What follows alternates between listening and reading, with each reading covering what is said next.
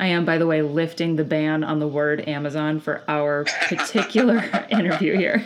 It would be tough to not. I'm so excited about this episode, I don't even have a quippy intro. You're listening to Open Books, a show about bookstores by people in bookstores.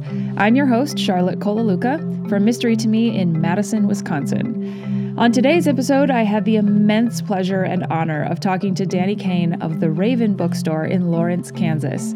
Danny is the owner of the Raven and is the Midwest Independent Bookseller Association's Bookseller of 2019. This is a huge deal, and I guess it's kind of a huge deal that I got to chat with him. Danny's work as a bookseller reaches far and wide. He's a social media wizard, particularly on Twitter, and he recently got into the printed word game with what I'd call required reading, a zine called How to Resist Amazon and Why.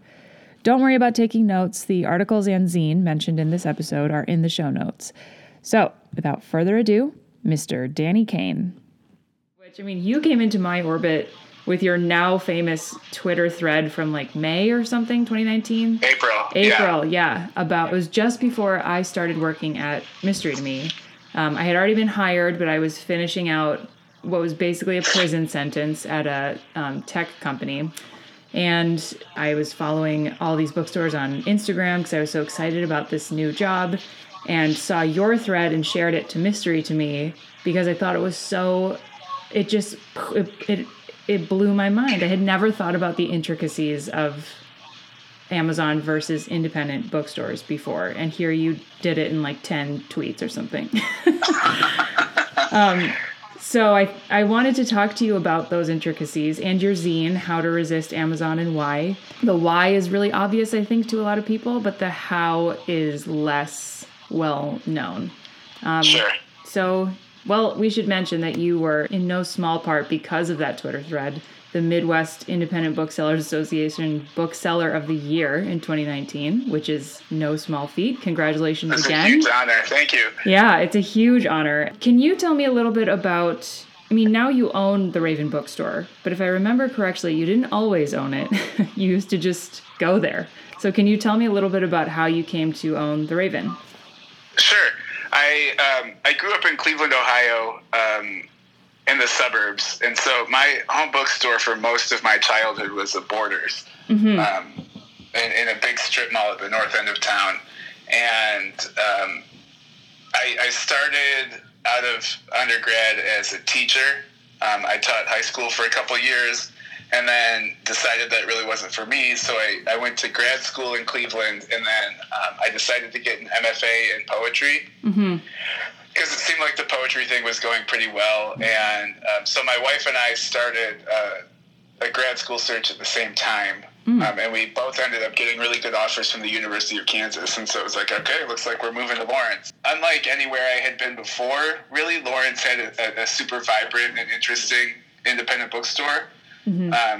Within walking distance of my house. There are great bookstores in Cleveland, but for whatever reason, I felt like I could really create a relationship with the Raven. It was one of the first places we visited when we came out to shop for apartments. And then when we arrived here, one of my goals was like, I got to get a job at the Raven. So someone from my grad school program already worked there, a friend of mine, and she was working on the boss to Heidi, my old boss and friend, to convince Heidi that there was a job opening, that I was a good candidate. And that took about 6 months of me becoming a regular, which I was going to do anyway. Sure. And then the timing to align.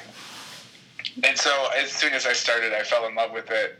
I became more and more interested in the bookstore business, and tried to get involved in as many ways as I could in the store. And by the time my degree was wrapping up, I knew for sure I didn't want to teach, and Heidi was thinking about retiring. So it just worked out with the timing. I graduated in May, and Heidi retired, and the transition happened that August. And what year was that then? 2017. Oh my gosh, recently, yeah. Yeah, I don't know very much about Lawrence, Kansas. Can you kind of paint a picture for me of Lawrence? Yeah, it's a really great college town. It's kind of a classic Midwestern college town. I think it probably has a lot in common with Madison, although it's not quite as big. it's not the state capital, but there's a really great long main street that's driven by a lot of independent retail and independent businesses. And Lawrence has this progressive streak as part of its history. We really strongly identify with the Free State movement leading up to the Civil War. So there's like, John Brown is kind of a hero here. They make these license plates with John Brown on the front that just say Lawrence, Kansas. And like 1 out of every 5 cars you see in Lawrence has a John Brown license plate on the front. There's kind of a progressive or beatnik streak. William Burroughs lived here at the end of his life, and a lot of his buddies are still around. And there's a ton of writers here. The music scene, it was a really kind of a capital for Midwestern indie rock in the 90s, and there's still a great music scene. So it's a really interesting place to live. And I think it punches above its weight in terms of arts and culture. For a city of its size, there's certainly a lot of really interesting literature and art going on here. Cool. Yeah, the more I talk to people at various bookstores, whether they're in small towns or big cities, I find that they are always at the center of these artistic communities, right? And it's not just like writers and readers or professors. In our case, we have a lot of professors and their families in our neighborhood, but it's always near a music scene and a huge theater scene. I was just out in Spring Green, Wisconsin for Arcadia Books, and they're this tiny town of like 1,600 people, but while I was there, I learned it's this huge arts haven that people don't know about, but the bookstore is part of the ecosystem that keeps the many conversations going, and creativity, which I think is so interesting. It's almost, I can't tell if it's chicken or the egg kind of thing of, is it because of the bookstore or... I think the health of an independent bookstore is a really good barometer for the cultural health of the town that it's in. And if you've got a thriving indie bookstore in your city, regardless of how big it is, you probably have a lot of other interesting things going on too. Absolutely. I think it's interesting that with the rise of Amazon, maybe they were there and I didn't notice, but certainly my awareness of independent bookstores became much more keen. And then those, like, Borders is a thing of the past, rest in peace. And Barnes & Noble is in trouble. So when you moved to Lawrence, did you always, when you found the Raven, when you were working at the Raven, of course, but before then, did you always have it in mind that you were going to, like, go after Amazon? Did you see it as a problem before other people saw it as a problem? As soon as you enter the bookstore world, you're kind of indoctrinated into this, like, you need to have a sense of defiance to make it work. Yeah. And I think that's true of everybody. But that defiance is built into the Raven, because, like, there was a Borders maybe 200 feet from our front door, right across the street, that was there from 97 to, like, 2011. And so the Raven spent 14 years kind of beating the odds and surviving with a megastore across the street. So, and if you go back and you read these old newspaper articles, it's so fascinating because the original owners of the store, there were all these newspaper articles in 1997 when Borders was about to open. It was like, oh my gosh, this is going to be the end of independent retail in downtown Lawrence. And if you look at the talking points they use, they're really similar to what we say now about Amazon. And they say, well, we offer something more personal than Borders. Our staff is knowledgeable and approachable. We do more event programming. And, like, those are the talking points that indie bookstores use today. I think it remains to be seen if that strategy is enough, because Amazon, I think, is a lot bigger and scarier than Borders ever was, than the mega chains. But the strategy really hasn't changed that much since 1997, and it appears to be working so far. Fingers crossed, we can continue to thrive. My understanding of the economics of indies versus Amazon is very rudimentary. I think it's something like if you spend $1 at an independent bookstore, 67 cents of that dollar stays in the community. And then if you spend it at a big box store, which is now like Barnes & Noble or Target, it's something on the order of 40-something cents, 42, 43. And then with Amazon, nothing. No, not a penny of that dollar gets recycled back into the community. That is as much as I know. So what's a good way for somebody to start learning about how their money affects a community when they spend it locally versus at a place like Amazon? Well, that's a good question. I know a good zine to read if you're looking. I do like that breakdown of the money, and I think it's basically correct. And so at an independent bookstore, the money that leaves is basically us paying publishers for the books.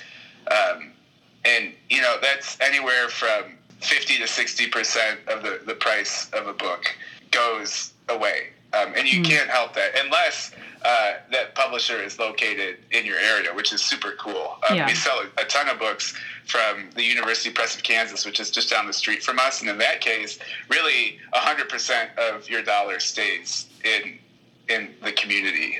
So I think that's another reason why it's really great that indie bookstores can focus on local literature. But after you pay for the book, you're paying rent, that stays in the community. You're paying utility bills, often that stays in the community, and you're paying salaries, and that's definitely staying in the community. That money goes right back into the community when people buy groceries or pay their rent. But like Amazon, it's really true that money just goes away. It's almost all of that dollar is gone. Maybe the delivery driver is a local and their salary stays, but the shipping, the cost of goods, the profit to that, none of it is in your community. It goes to wherever Amazon is doing their work. So it is really important to think that money you spend at a locally owned independent small business, that's the best way to keep money inside your local economy. And those statistics are pretty good. The American Booksellers Association has some pretty good resources about that on their website, kind of breaking down the economics. What are the ramifications of a dollar staying in Lawrence or in Madison versus going all the way back to Amazon HQ? Well, I think your money is your vote is a really good kind of mantra. So when I say your money is staying in your community, you're investing in your community. I believe in a thriving Madison. I believe in a thriving Lawrence, and I'm willing to invest in that. I'm investing in a downtown that has plenty of open and thriving businesses. I'm investing in the people that live and work in this town. I'm investing in the places we give donations for silent auctions, for the school PTAs that we give T-shirts to. I'm investing in the sports teams that these small businesses sponsor. These independent small businesses, we just bought Girl Scout cookies. I posted on Twitter yesterday, I was like, someone's got to sell us Girl Scout cookies. And we got in touch with the local Girl Scout troop and placed a big order for the store. We're investing in those Girl Scouts. And Amazon is really not interested in any of that. Places like Target might be a little bit more interested, but the real driving forces of those communities and the intangible things that really make a community tick are driven by small, independent, locally owned businesses. And so when you spend money at those places, you're investing directly in your community. It's the most efficient way to invest in a thriving community. Yeah, I mean, if that speech doesn't get people, I don't have a lot to relate to with them. But I'm sure there's someone out there who would argue that Amazon is super convenient. It just comes right to my door. I don't have to do anything. I just click a button. There's an algorithm that knows I read this book. I should read this book next. What would you like to say to those people? Well, what are you investing in? You're investing in artificial intelligence. You're investing in giant warehouses. You're investing in jobs that are dangerous and have extremely high turnover and are often temp work. So Amazon loves to say our starting wage is $15 an hour. Okay, cool. That's for Amazon employees. Amazon relies on a massive network of temps that fall outside of that promised $15 an hour. And even at $15 an hour, the jobs, Amazon warehouses have an injury rate that's twice the national average for the warehousing industry. So, that's what you're investing in. Wow, and I did not know that statistic. Yeah, that was a big study put out by The Atlantic in November, which I think is really important. When you invest in Amazon, you're investing in giving more money to the world's richest man. And this whole network that's built on efficiency and not arts and culture, not communities. So yeah, the prices are low and it's convenient and fast, but that has a lot of ramifications. Well, and what kills me about Amazon the most is that the book sales to them, even though they started out as a book company of sorts or purveyor, the books are negligible. That was just to rope people in, and now, of course, we see that they sell anything. I mean, that's the whole shtick, right? You want the most obscure item in the world, you'll find it on Amazon, and now they own Whole Foods. Like, what's next, you know? Amazon is a data company at its center. One of its most profitable divisions is Amazon Web Services, which is the backbone of much of the internet. And they make so much money off of AWS that they can afford to not really make a ton of money on the retail sector. Their retail sector is disrupting the entire retail industry. So the most valuable thing to Amazon is your data, is your purchasing habits, the things you say to your Alexa, your Prime subscription, your browsing habits so they can target you with advertising. Really, Amazon's product is not the things that come in the smiling boxes. Amazon's product is you. You are the most valuable commodity to them, and then collecting data about you and your habits, that's how Amazon makes the most money. Yeah, actually, can you talk a little bit about Alexa? And because all I know about Alexa, and this is enough to put me, she's listening to me right now. My wife accidentally won one at work, and Joanne knows, and she owns Mystery to Me. She's not pleased that there's one in our house, but look, sometimes I'm baking cookies and I want to take a nap, and it's really nice to be able to put a timer on. That's pretty much all I use it for. Alexa, does it have a pronoun? I don't even know. I don't know.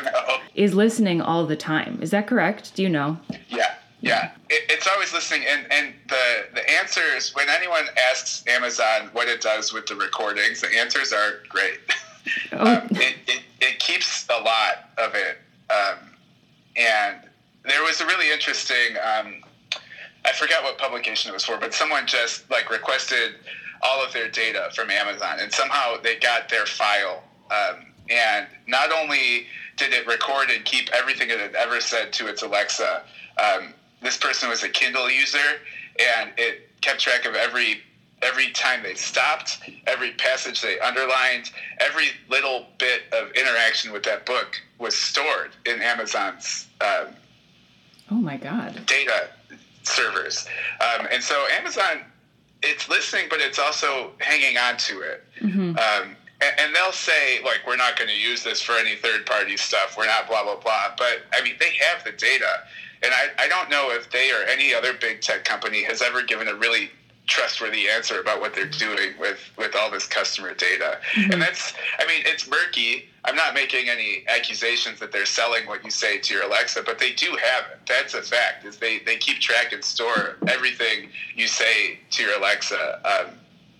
And to me, that's just another reason to shop at your food co-op or the independent hardware store or the independent bookstore. We don't care what customers do with their books. And if we're going to use any data from the customer in order to make another sale to them, we're just going to ask them what they most recently read. Right. And we're not going to remember it to use against you possibly later. Right. Yeah. And we're just going to use human intuition to make another recommendation. Right. Or the data of becoming friends with regular customers. Yes, yeah. So there's no artificial intelligence about it. It's just plain intelligence. And I think that's a lot easier to swallow than this little microphone in my house is memorizing forever everything I say to it. Artificial intelligence is only going to get you so far. It can't understand why does somebody like this or not like this. And it doesn't calculate risk. It's just going to keep giving you the same story, more or less, over and over and over again, when the whole point of reading a book is not necessarily always to feel comforted by the same pattern in a story, but to experience something new.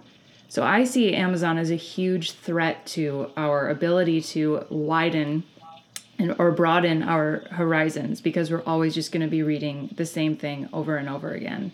And that's how we get to a place where we are in 2020, right? Of people just burying their heads in the sand or going down the same rabbit hole over and over again and unable to open up to, I liked this book, with this story, what if I read the same story but from the opposite point of view, or something akin to that?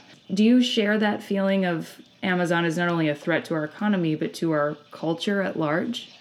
Oh yeah, 100%. And so one of the things built into our store philosophy is that reading, if anything, develops a reader's sense of empathy. And you can broaden your understanding of other people by reading books, especially books from diverse backgrounds. But Alexa doesn't know anything about empathy. Amazon's logarithm doesn't know anything about empathy. And also, on a very basic level, Amazon is working to devalue the book. So you saw in the Twitter thread from April, selling a $26 hardcover for $15 is dangerous in a business sense for independent bookstores. But it's also, if you cheapen the general idea of the capital B book, people will trust it less. It becomes more junky. It's the same thing that's happened to music. People expect music to basically be free because of the internet, and which completely devalues the work and the inspiration and the time it takes to create a music product. And that's totally upended the music industry. And if Amazon continues to sell books at ridiculously discounted prices, the same thing is going to happen, and people are going to expect books to happen for free. And writing is going to become even less viable of a career path than it is now.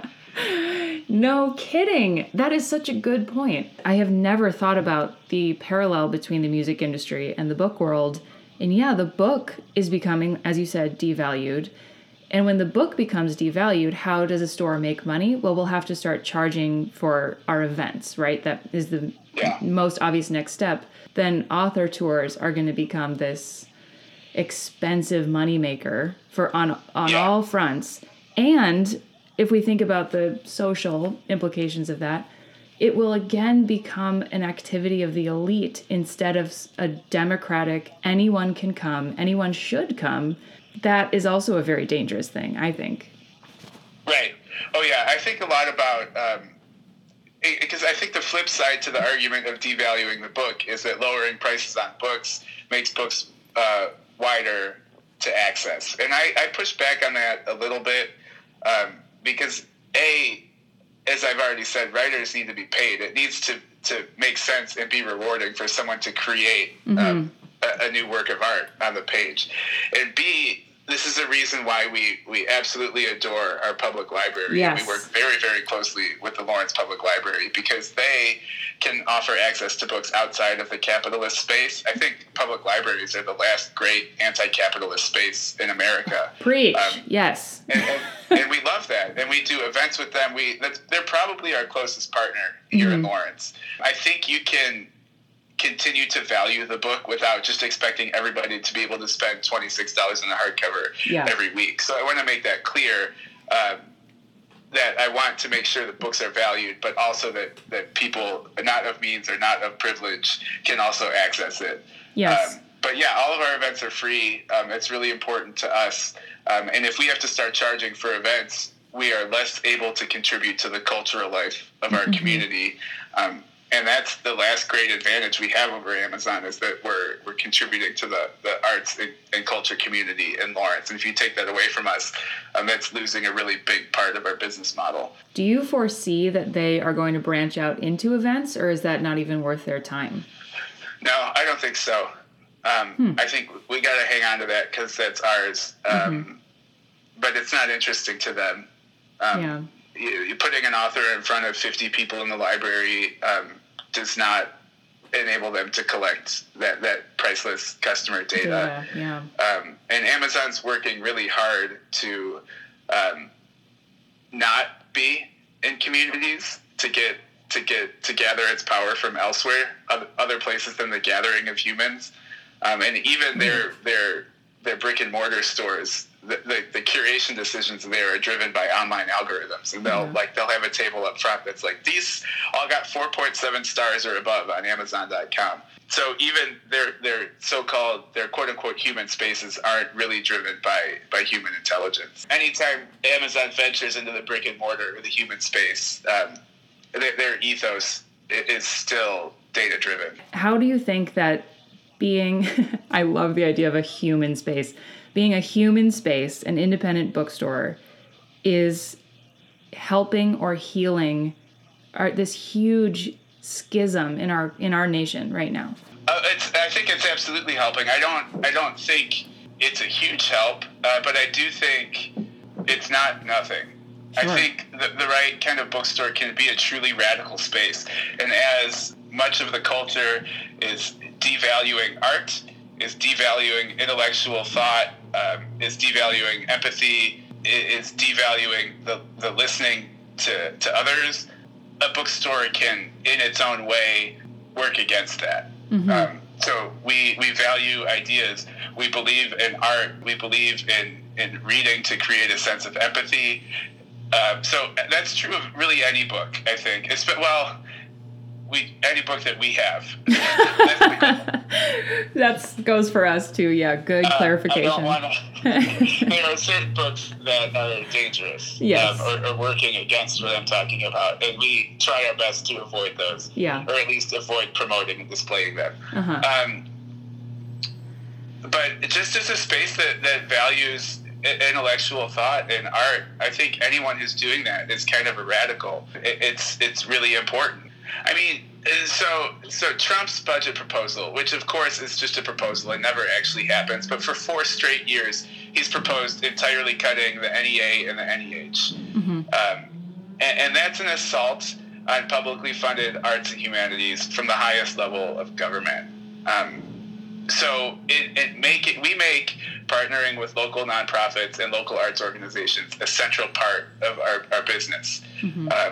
We're in April, we're throwing a massive new literary festival called Paper Planes in Lawrence, and it's us plus like 10 other organizations and nonprofits and entities at the University of Kansas.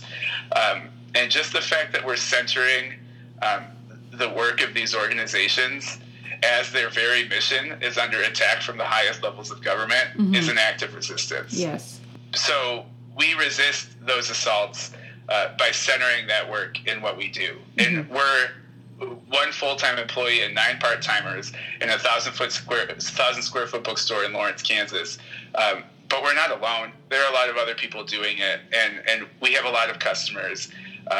And the town of Lawrence, Kansas can look at us and see us centering and making this work important. And that's true in all these other little pockets. Mm-hmm. And so I think it is possible to build a grassroots resistance by centering the work that's so actively being devalued elsewhere. Yes, yeah.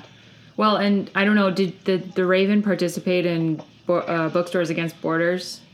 Yeah. Oh, yeah. So did we. Totally. That speaks to bookstores being able to tap into large audiences of people in whom empathy is still alive and well, right? Because that was turned into a national movement. I was so inspired by that. Oh, I know.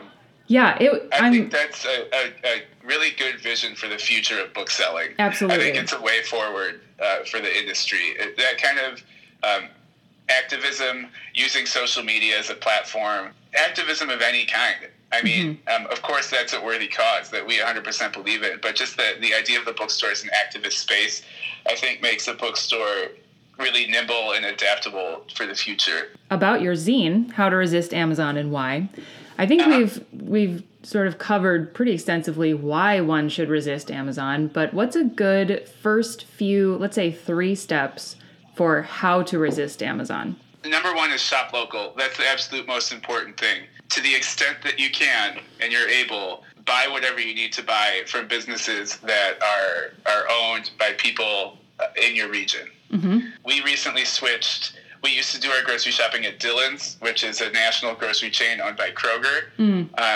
And we switched to shopping at our local organic co-op. Mm-hmm. And there's a locally owned discount grocery store called Checkers. There's only one location. It's owned in Lawrence. Mm-hmm. And Amazon isn't directly related to any of these companies, but just in building an ethos and training my brain to ask how much of this dollar is staying here. Yeah. It has changed my buying habits. And I think that's if people normalize the idea of thinking, is this money staying locally and how much is it? How much of it is? is a really important first step. I think second is to learn about all the companies that Amazon owns. And this is one of the things that makes it tricky to boycott them. They have really long tentacles. Yes. And so, sure, people can stop shopping on Amazon, but you also have to think about what you're posting to Goodreads. You have to think about Whole Foods. You have to think about Zappos and Twitch. And it's just good to learn exactly how big Amazon is, because number one, it'll help you learn the other companies to avoid. And number two, it'll give you a great sense of the scale of what Amazon is doing, which is much bigger than just sending those little smiling boxes out into the world. Yeah. 3 is to make sure you're participating in that local arts and culture scene. I think it's really important to go to events and visit your library, go to the symphony. So much of this stuff is free too, which is so great. So it's not even about spending money, but to just participate in the cultural life of your town. Mm-hmm. You are valuing things that Amazon is trying to destroy. And that's where the resistance comes from, is these people who believe in art, who believe in literary culture, who believe in small businesses and keeping money local. And so if you're a participant in that, I think naturally resisting Amazon will come a lot easier. This episode of Open Books was recorded in Madison, Wisconsin and Lawrence, Kansas. If you're not already, you should absolutely follow the Raven Bookstore on Twitter, @Raven Bookstore. Danny runs the account himself, and it's the best thing you'll read every day. You can also find The Raven on Instagram and Facebook, and you should definitely sign up for their newsletter at their website, ravenbookstore.com. Danny's zine, How to Resist Amazon and Why, is on its way to our store, but if you're not a Madisonian and you want a copy of your own, you can find the order link in the show notes. Open Books is produced by me, Charlotte Kolaluka, out of Mystery to Me in Madison, Wisconsin. You can find Mystery to Me online on Facebook, on Instagram, and at our website, mysterytomebooks.com. If you know someone who loves bookstores as much as we do, tell them about our show. It also helps us if you rate, review, and subscribe to the show on Apple Podcasts. And of course, no episode of the show would be complete without 15 Seconds of Jane, so here she is to play us out. Today's topic is audiobooks. Should people listen to them? Ready? Go. I listen to them when I'm on long trips. I love them. It really depends on the narrator. If I really get into the audiobooks, I recommend them highly. They make the time go fast, and they bring a different focus to your brain. Favorite audiobook that you listened to last, in 2 seconds? Life After Life. Nice. Kate Atkinson. Great work. All right. That's it. Thank you.